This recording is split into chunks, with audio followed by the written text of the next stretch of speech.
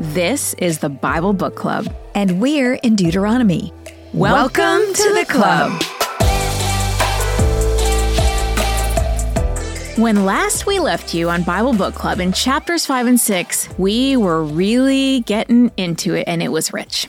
So we started talking about Moses and the second sermon to the Israelites. Moses started this sermon with a challenge to obey the 10 commandments. Then he moved to the motivation to obey the commandments: love. In chapter 6, verse 4, we read the Shema, or the prayer that is still recited by Jews today. Hear, O Israel, the Lord our God, the Lord is one. Love the Lord your God with all your heart and with all your soul and with all your strength.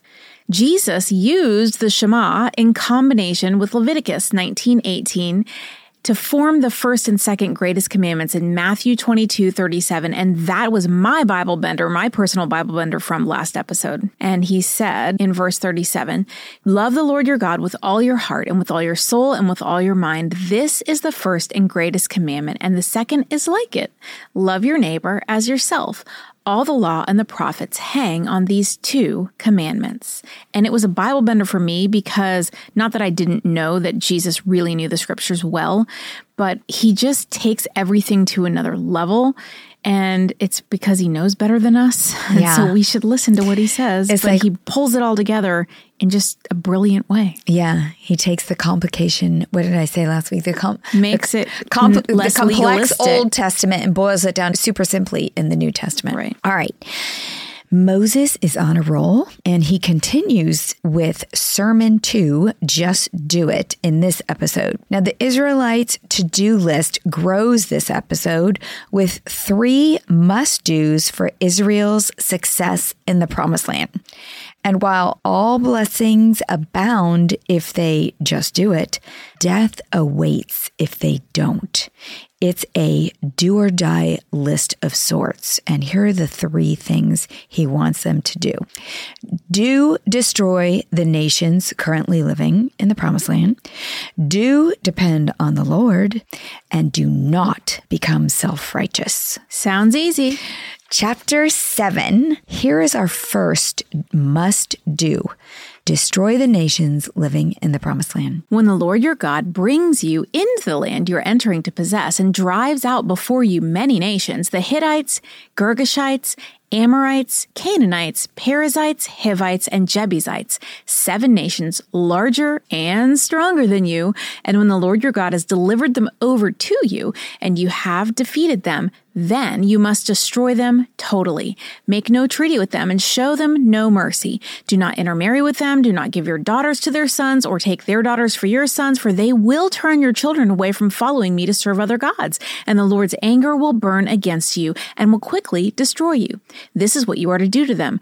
Break down their altars, smash their sacred stones, cut down their Asherah poles, and burn their idols in the fire. The destruction described is harsh in these verses.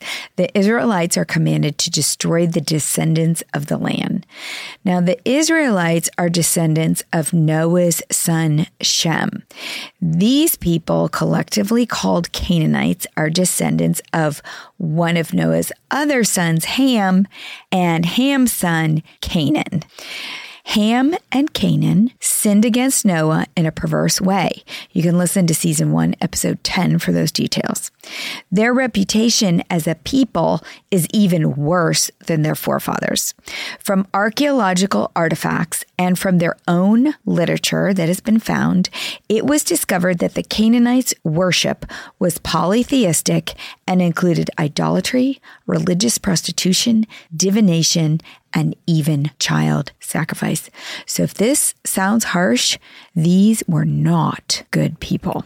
Further, in Genesis 15, God told Abraham that in the 4th generation, your descendants will come back to Canaan. For the sin of the Amorites, these are also Canaanites, has not yet reached its full measure. So God knew that these people were just going to become more and more and more sinful. At the time he told this to Abraham, Abraham was in Canaan, and he said, you're going to come back when their sin has reached more than I can tolerate. The 4th generation has come, and it is time. God cannot tolerate this level of sin that the Canaanites have reached. Additionally, the Israelites are commanded, do not make a treaty with these people, do not show mercy to these people, do not marry these people, do not give your daughters or sons to them. Do abolish their altars, do smash their sacred stones, do cut down their Asherah poles, and do burn their idols. Now, why should the Israelites destroy the Canaanites? Verse 6, for you are a people holy to the Lord your God. The Lord your God has chosen you out of all the peoples on the face of the earth to be his people, his treasured possession. So first, we've already discussed because their sin has reached the fullness that God can tolerate. But second, they must destroy the Canaanites for their own protection. They are a treasured possession. Their relationship with God depends on their purity. You can listen to season 3 on Leviticus and episodes 6 and 7 for a greater understanding of what I mean when I say purity. But if they mingle with the Canaanites, they will be tempted to sin, and that will result in their breaking the covenant with God, and ultimately it will result in their own destruction. Do you think this was God's way of fulfilling that covenant that he made with Noah when he said he would never just wipe everybody out again in a flood? He needed some way to be able to destroy all of the sin that was happening, and so he created this new way saying, you Israelites, when you go in, you have to blot them out. Right. I don't know. I mean, that's definitely worth thinking about. Because yes, these are clearly super sinful people. They have a heritage of sin. But I don't know. Because God had to keep that promise. Oh yeah, he definitely said he'd never flood the earth again. All right. So why are the Israelites chosen? Verse 7, the Lord did not set his affection on you and chose you because you were more numerous than other peoples, for you were the fewest of all peoples. But it was because the Lord loved you and kept the oath he swore to your ancestors that he brought you out with a mighty hand and redeemed you from the land of slavery, from the power of Pharaoh, king of Egypt. Know therefore that the Lord your God is God. He is the faithful God, keeping his covenant of love to 1,000 generations of those who love him and keep his commandments. But those who hate him, he will repay to their face by destruction. He will not be slow to repay to their face those who hate him. Therefore, take care to follow the commands, decrees, and laws I give you today. Why the Israelites were chosen is one of the mysteries of the Bible. It had nothing to do with them. They did not earn it. They were small in number. Actually, they're still small in number. The same goes for why we are chosen. God has a self-motivated love for humanity at large and for Israel in particular.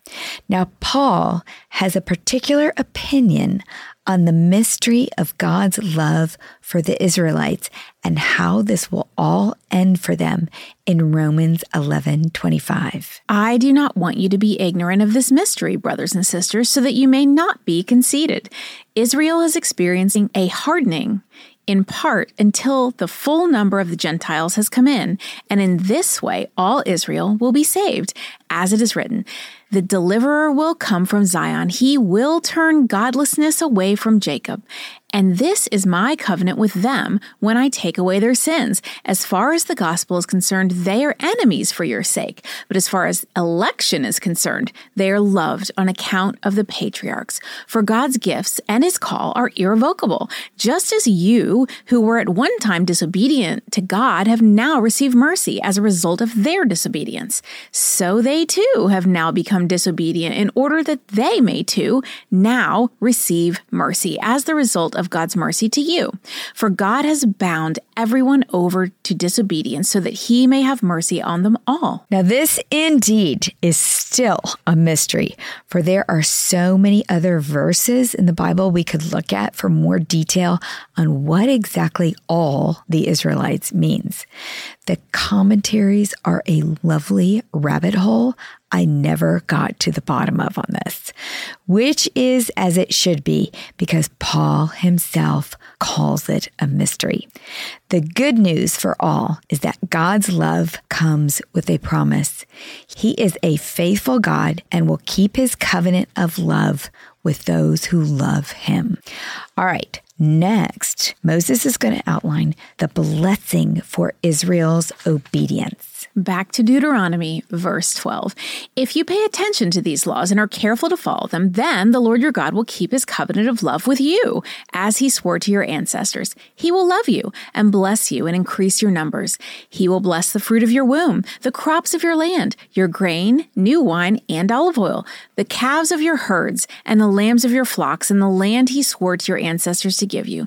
You will be blessed more than any other people. None of your men or women will be childless, nor will any of your livestock be without young. The Lord will keep you free from every disease. He will not inflict on you the horrible diseases you knew in Egypt, but he will inflict them on all who hate you. You must destroy all the peoples the Lord your God gives over to you. Do not look on them with pity and do not serve their gods, for that will be a snare to you. So we're still discussing, number one, here is what you must do: destroy the nations living in the promised land. If they obey, then they will be blessed with a promise that goes back to Genesis and that patriarch so loved by God, Abraham.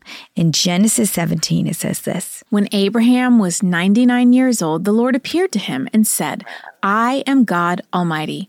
Walk before me faithfully and be blameless. Then I will make my covenant between me and you and will greatly increase your numbers. Abram fell face down, and God said to him, As for me, this is my covenant with you. You will be the father of many nations. No longer will you be called Abram. Your name will be Abraham, for I have made you a father of many nations. I will make you very fruitful. I will make nations of you, and kings will come from you. I will establish my covenant as an everlasting covenant between me and you and your descendants after you for the generations to come, to be your God and the God of your descendants after you. The whole land of Canaan, where you now reside as a foreigner, I will give as an everlasting possession to you and your descendants after you, and I will be their God. Note the fulfillment of this prophecy today, thousands of years later. God said he would make Abraham the father of many nations. At this point in Deuteronomy, that promise was still evolving, but today it is a reality. And we just talked about this, 3 or 4 episodes ago? Abraham has fathered many nations and 3 major religions: Judaism, Christianity, and Islam. Again, go back to the beginning. If you don't know what we're talking about, start in season 1.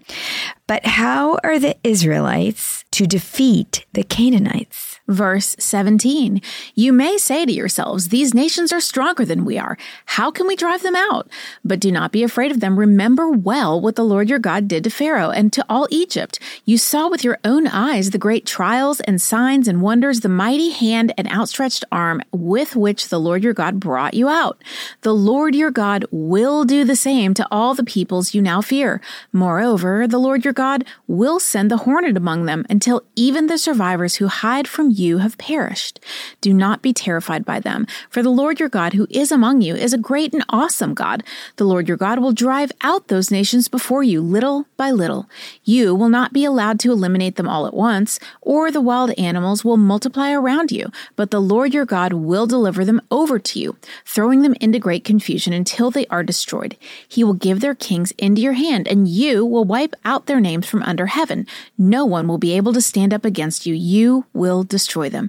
The images of their gods you are to burn in the fire. Do not covet the silver and gold on them, and do not take it for yourselves, or you will be ensnared by it, for it is detestable to the Lord your God. Do not bring a detestable thing into your house, or you, like it, will be set apart for destruction. Regard it as vile and utterly detest it, for it is set apart for destruction. So how will the Israelites conquer the Canaanites? All by their little selves? No.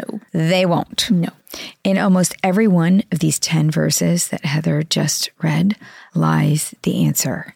The Lord your God, the Lord your God, the Lord your God. The Lord, their God, is going to do this, defeat the Canaanites. And Moses begins by saying, remember well, a phrase that we have discussed that means put a hedge of thorns around what the Lord your God did to Pharaoh. Because if you protect that memory, You will not doubt what God can do to conquer Canaan. I wish, again, I need the Lord your God plastered all over my house.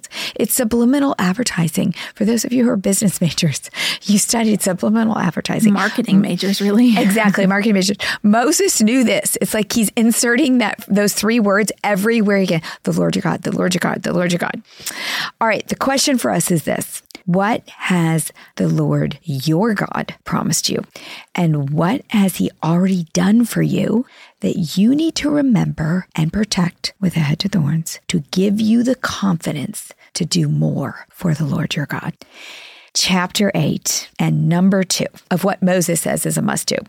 Here's what you must do. Depend on the Lord. Be careful to follow every command I am giving you today so that you may live and increase and may enter and possess the land the Lord promised on oath to your ancestors. Remember how the Lord your God led you all the way in the wilderness those 40 years to humble and test you in order to know what was in your heart, whether or not you would keep his commands. He humbled you, causing you to hunger and then feeding you with manna, which neither you nor your ancestors had known, to teach you that man does not live on bread alone, but on every word that comes from the mouth of the Lord. Your clothes did not wear out, and your feet did not swell during those 40 years. Know then in your heart that as a man disciplines his son, so the Lord your God disciplines you. Observe the commands of the Lord your God, walking in obedience to him and revering him. Why should the Israelites depend on the Lord? Because he saved the Israelites from certain death under the harsh whip of Pharaoh's slave drivers. Because even when they rebelled against him, he did not abandon them. In fact, he literally fed and kept them alive for 40 years in the wilderness. Therefore, they should trust and obey him with their lives going forward.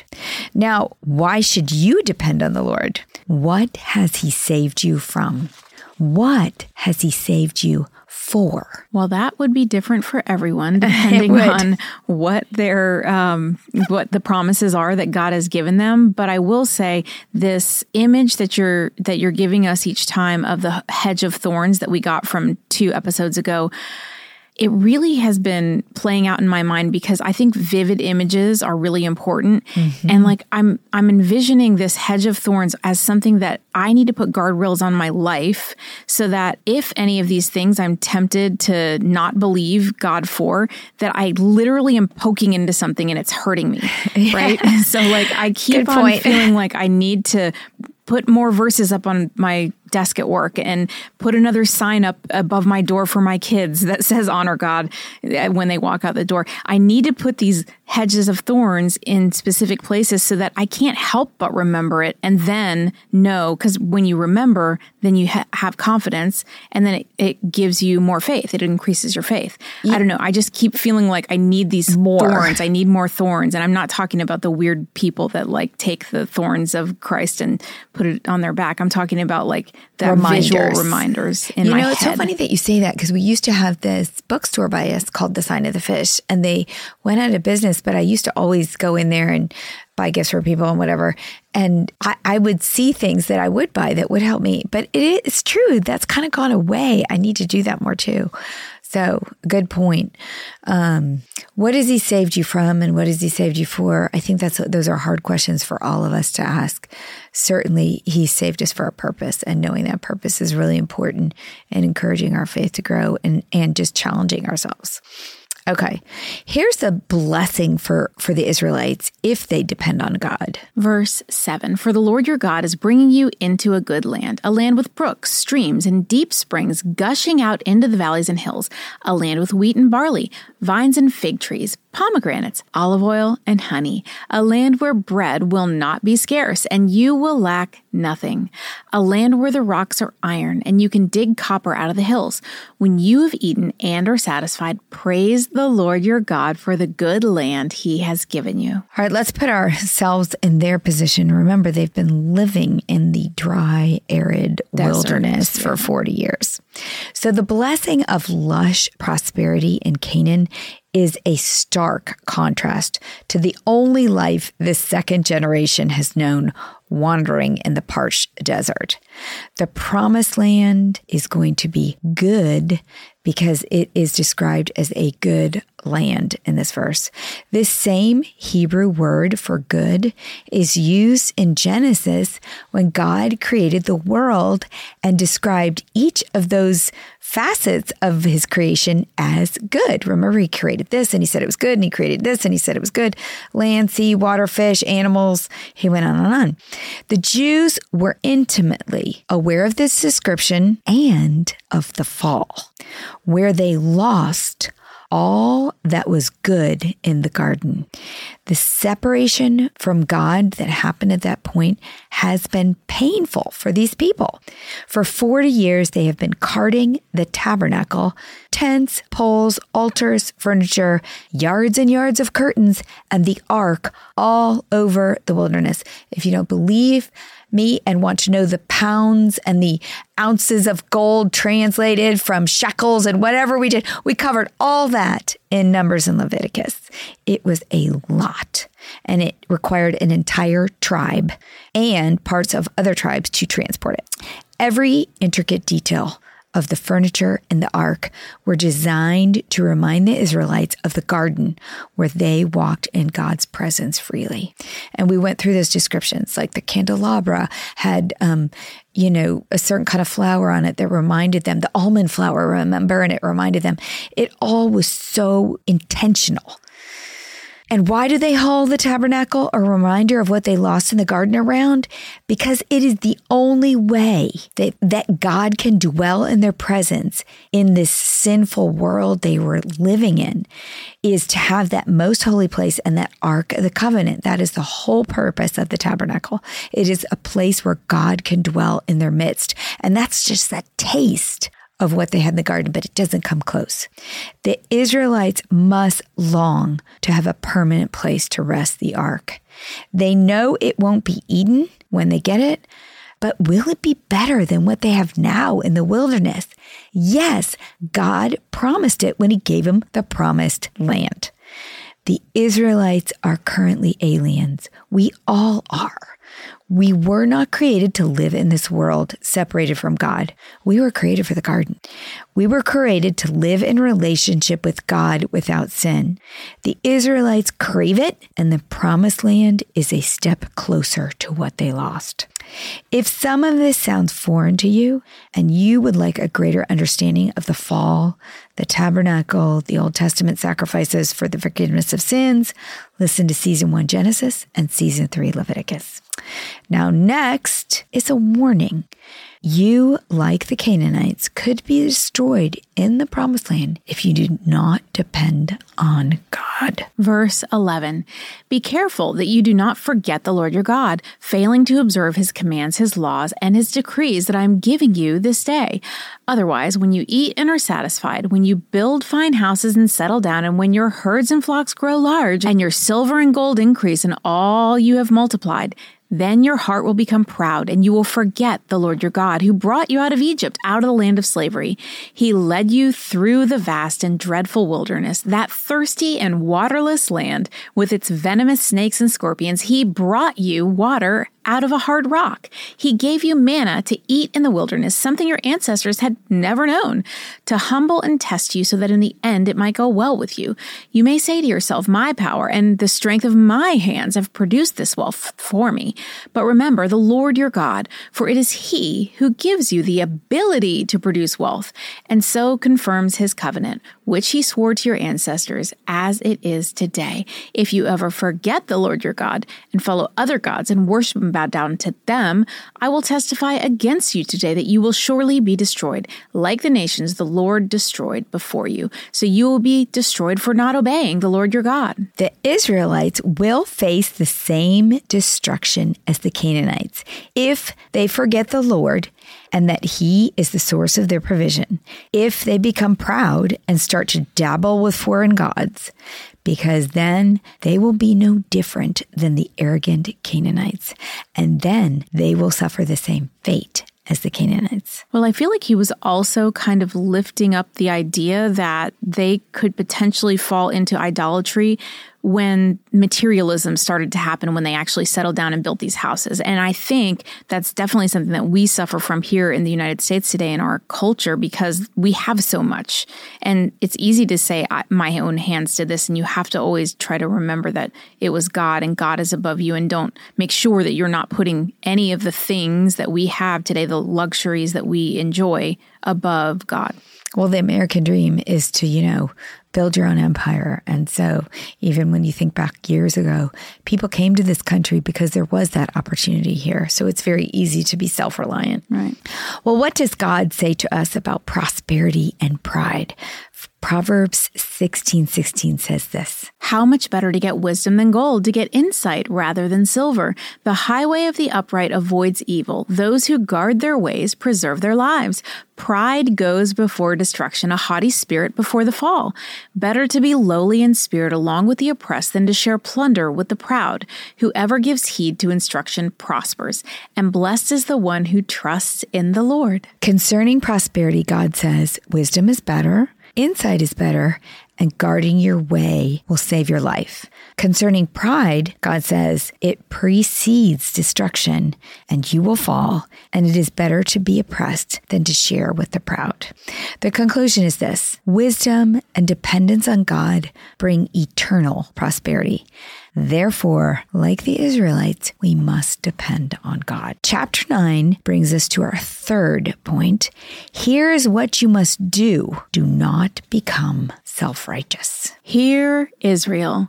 You are now about to cross the Jordan and go in and dispossess nations greater and stronger than you, with large cities that have walls up to the sky. The people are strong and tall, Anakites. You know about them and have heard it said, who can stand up against the Anakites? But be assured today that the Lord your God is the one who goes across ahead of you like a devouring fire. He will destroy them. He will subdue them before you, and you will drive them out and annihilate them quickly, as the Lord promised you. I think Moses is saying here, don't panic.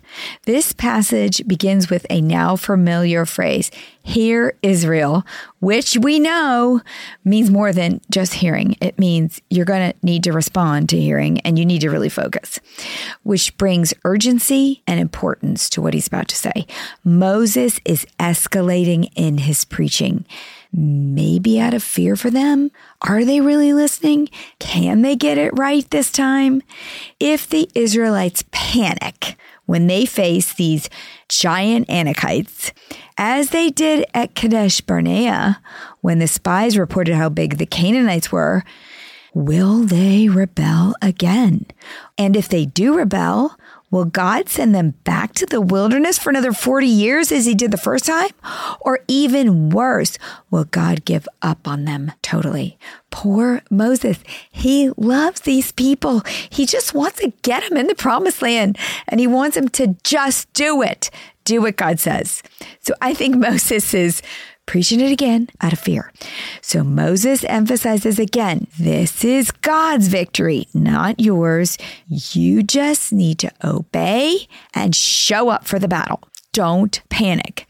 Then, when victory is yours, because we know it's going to happen because God's in control, remember it's not yours, but God's. Verse 4.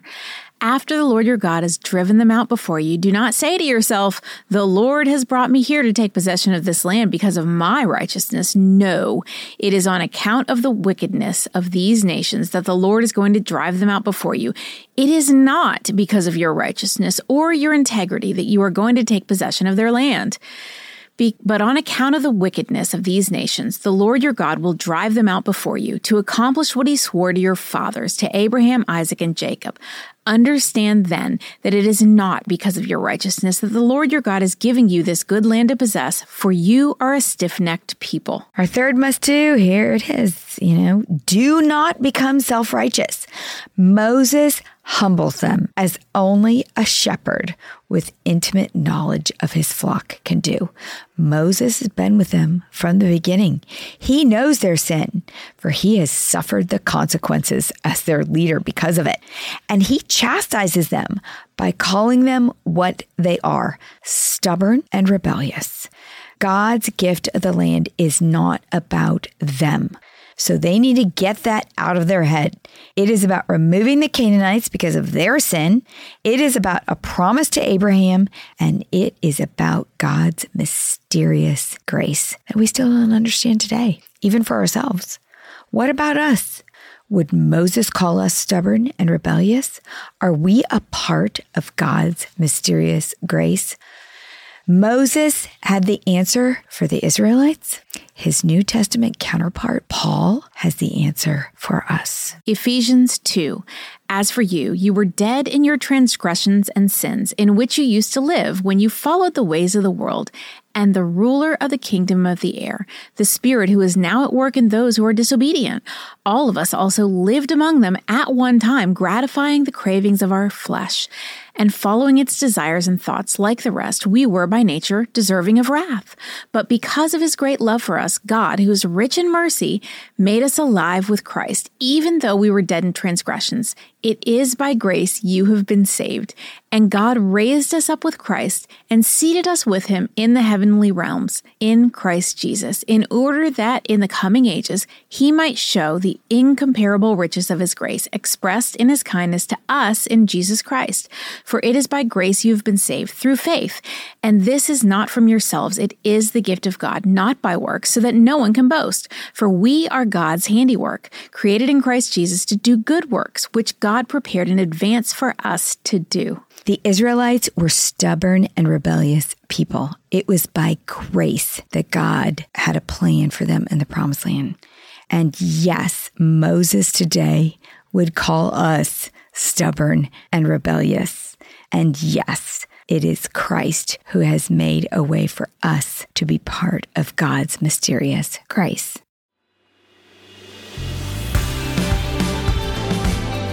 What's a club without friends? If you're enjoying the Bible Book Club, why don't you share it? And then you can say, Welcome to the club. New episodes drop every Monday, and get all episodes now on Amazon Music. As always, head over to susanme.com/Bible Book Club for show notes from today's episode. Bible Book Club is hosted by Susan Merrill and Heather Rubio, edited by Buck Buchanan, produced by Haley Mawat.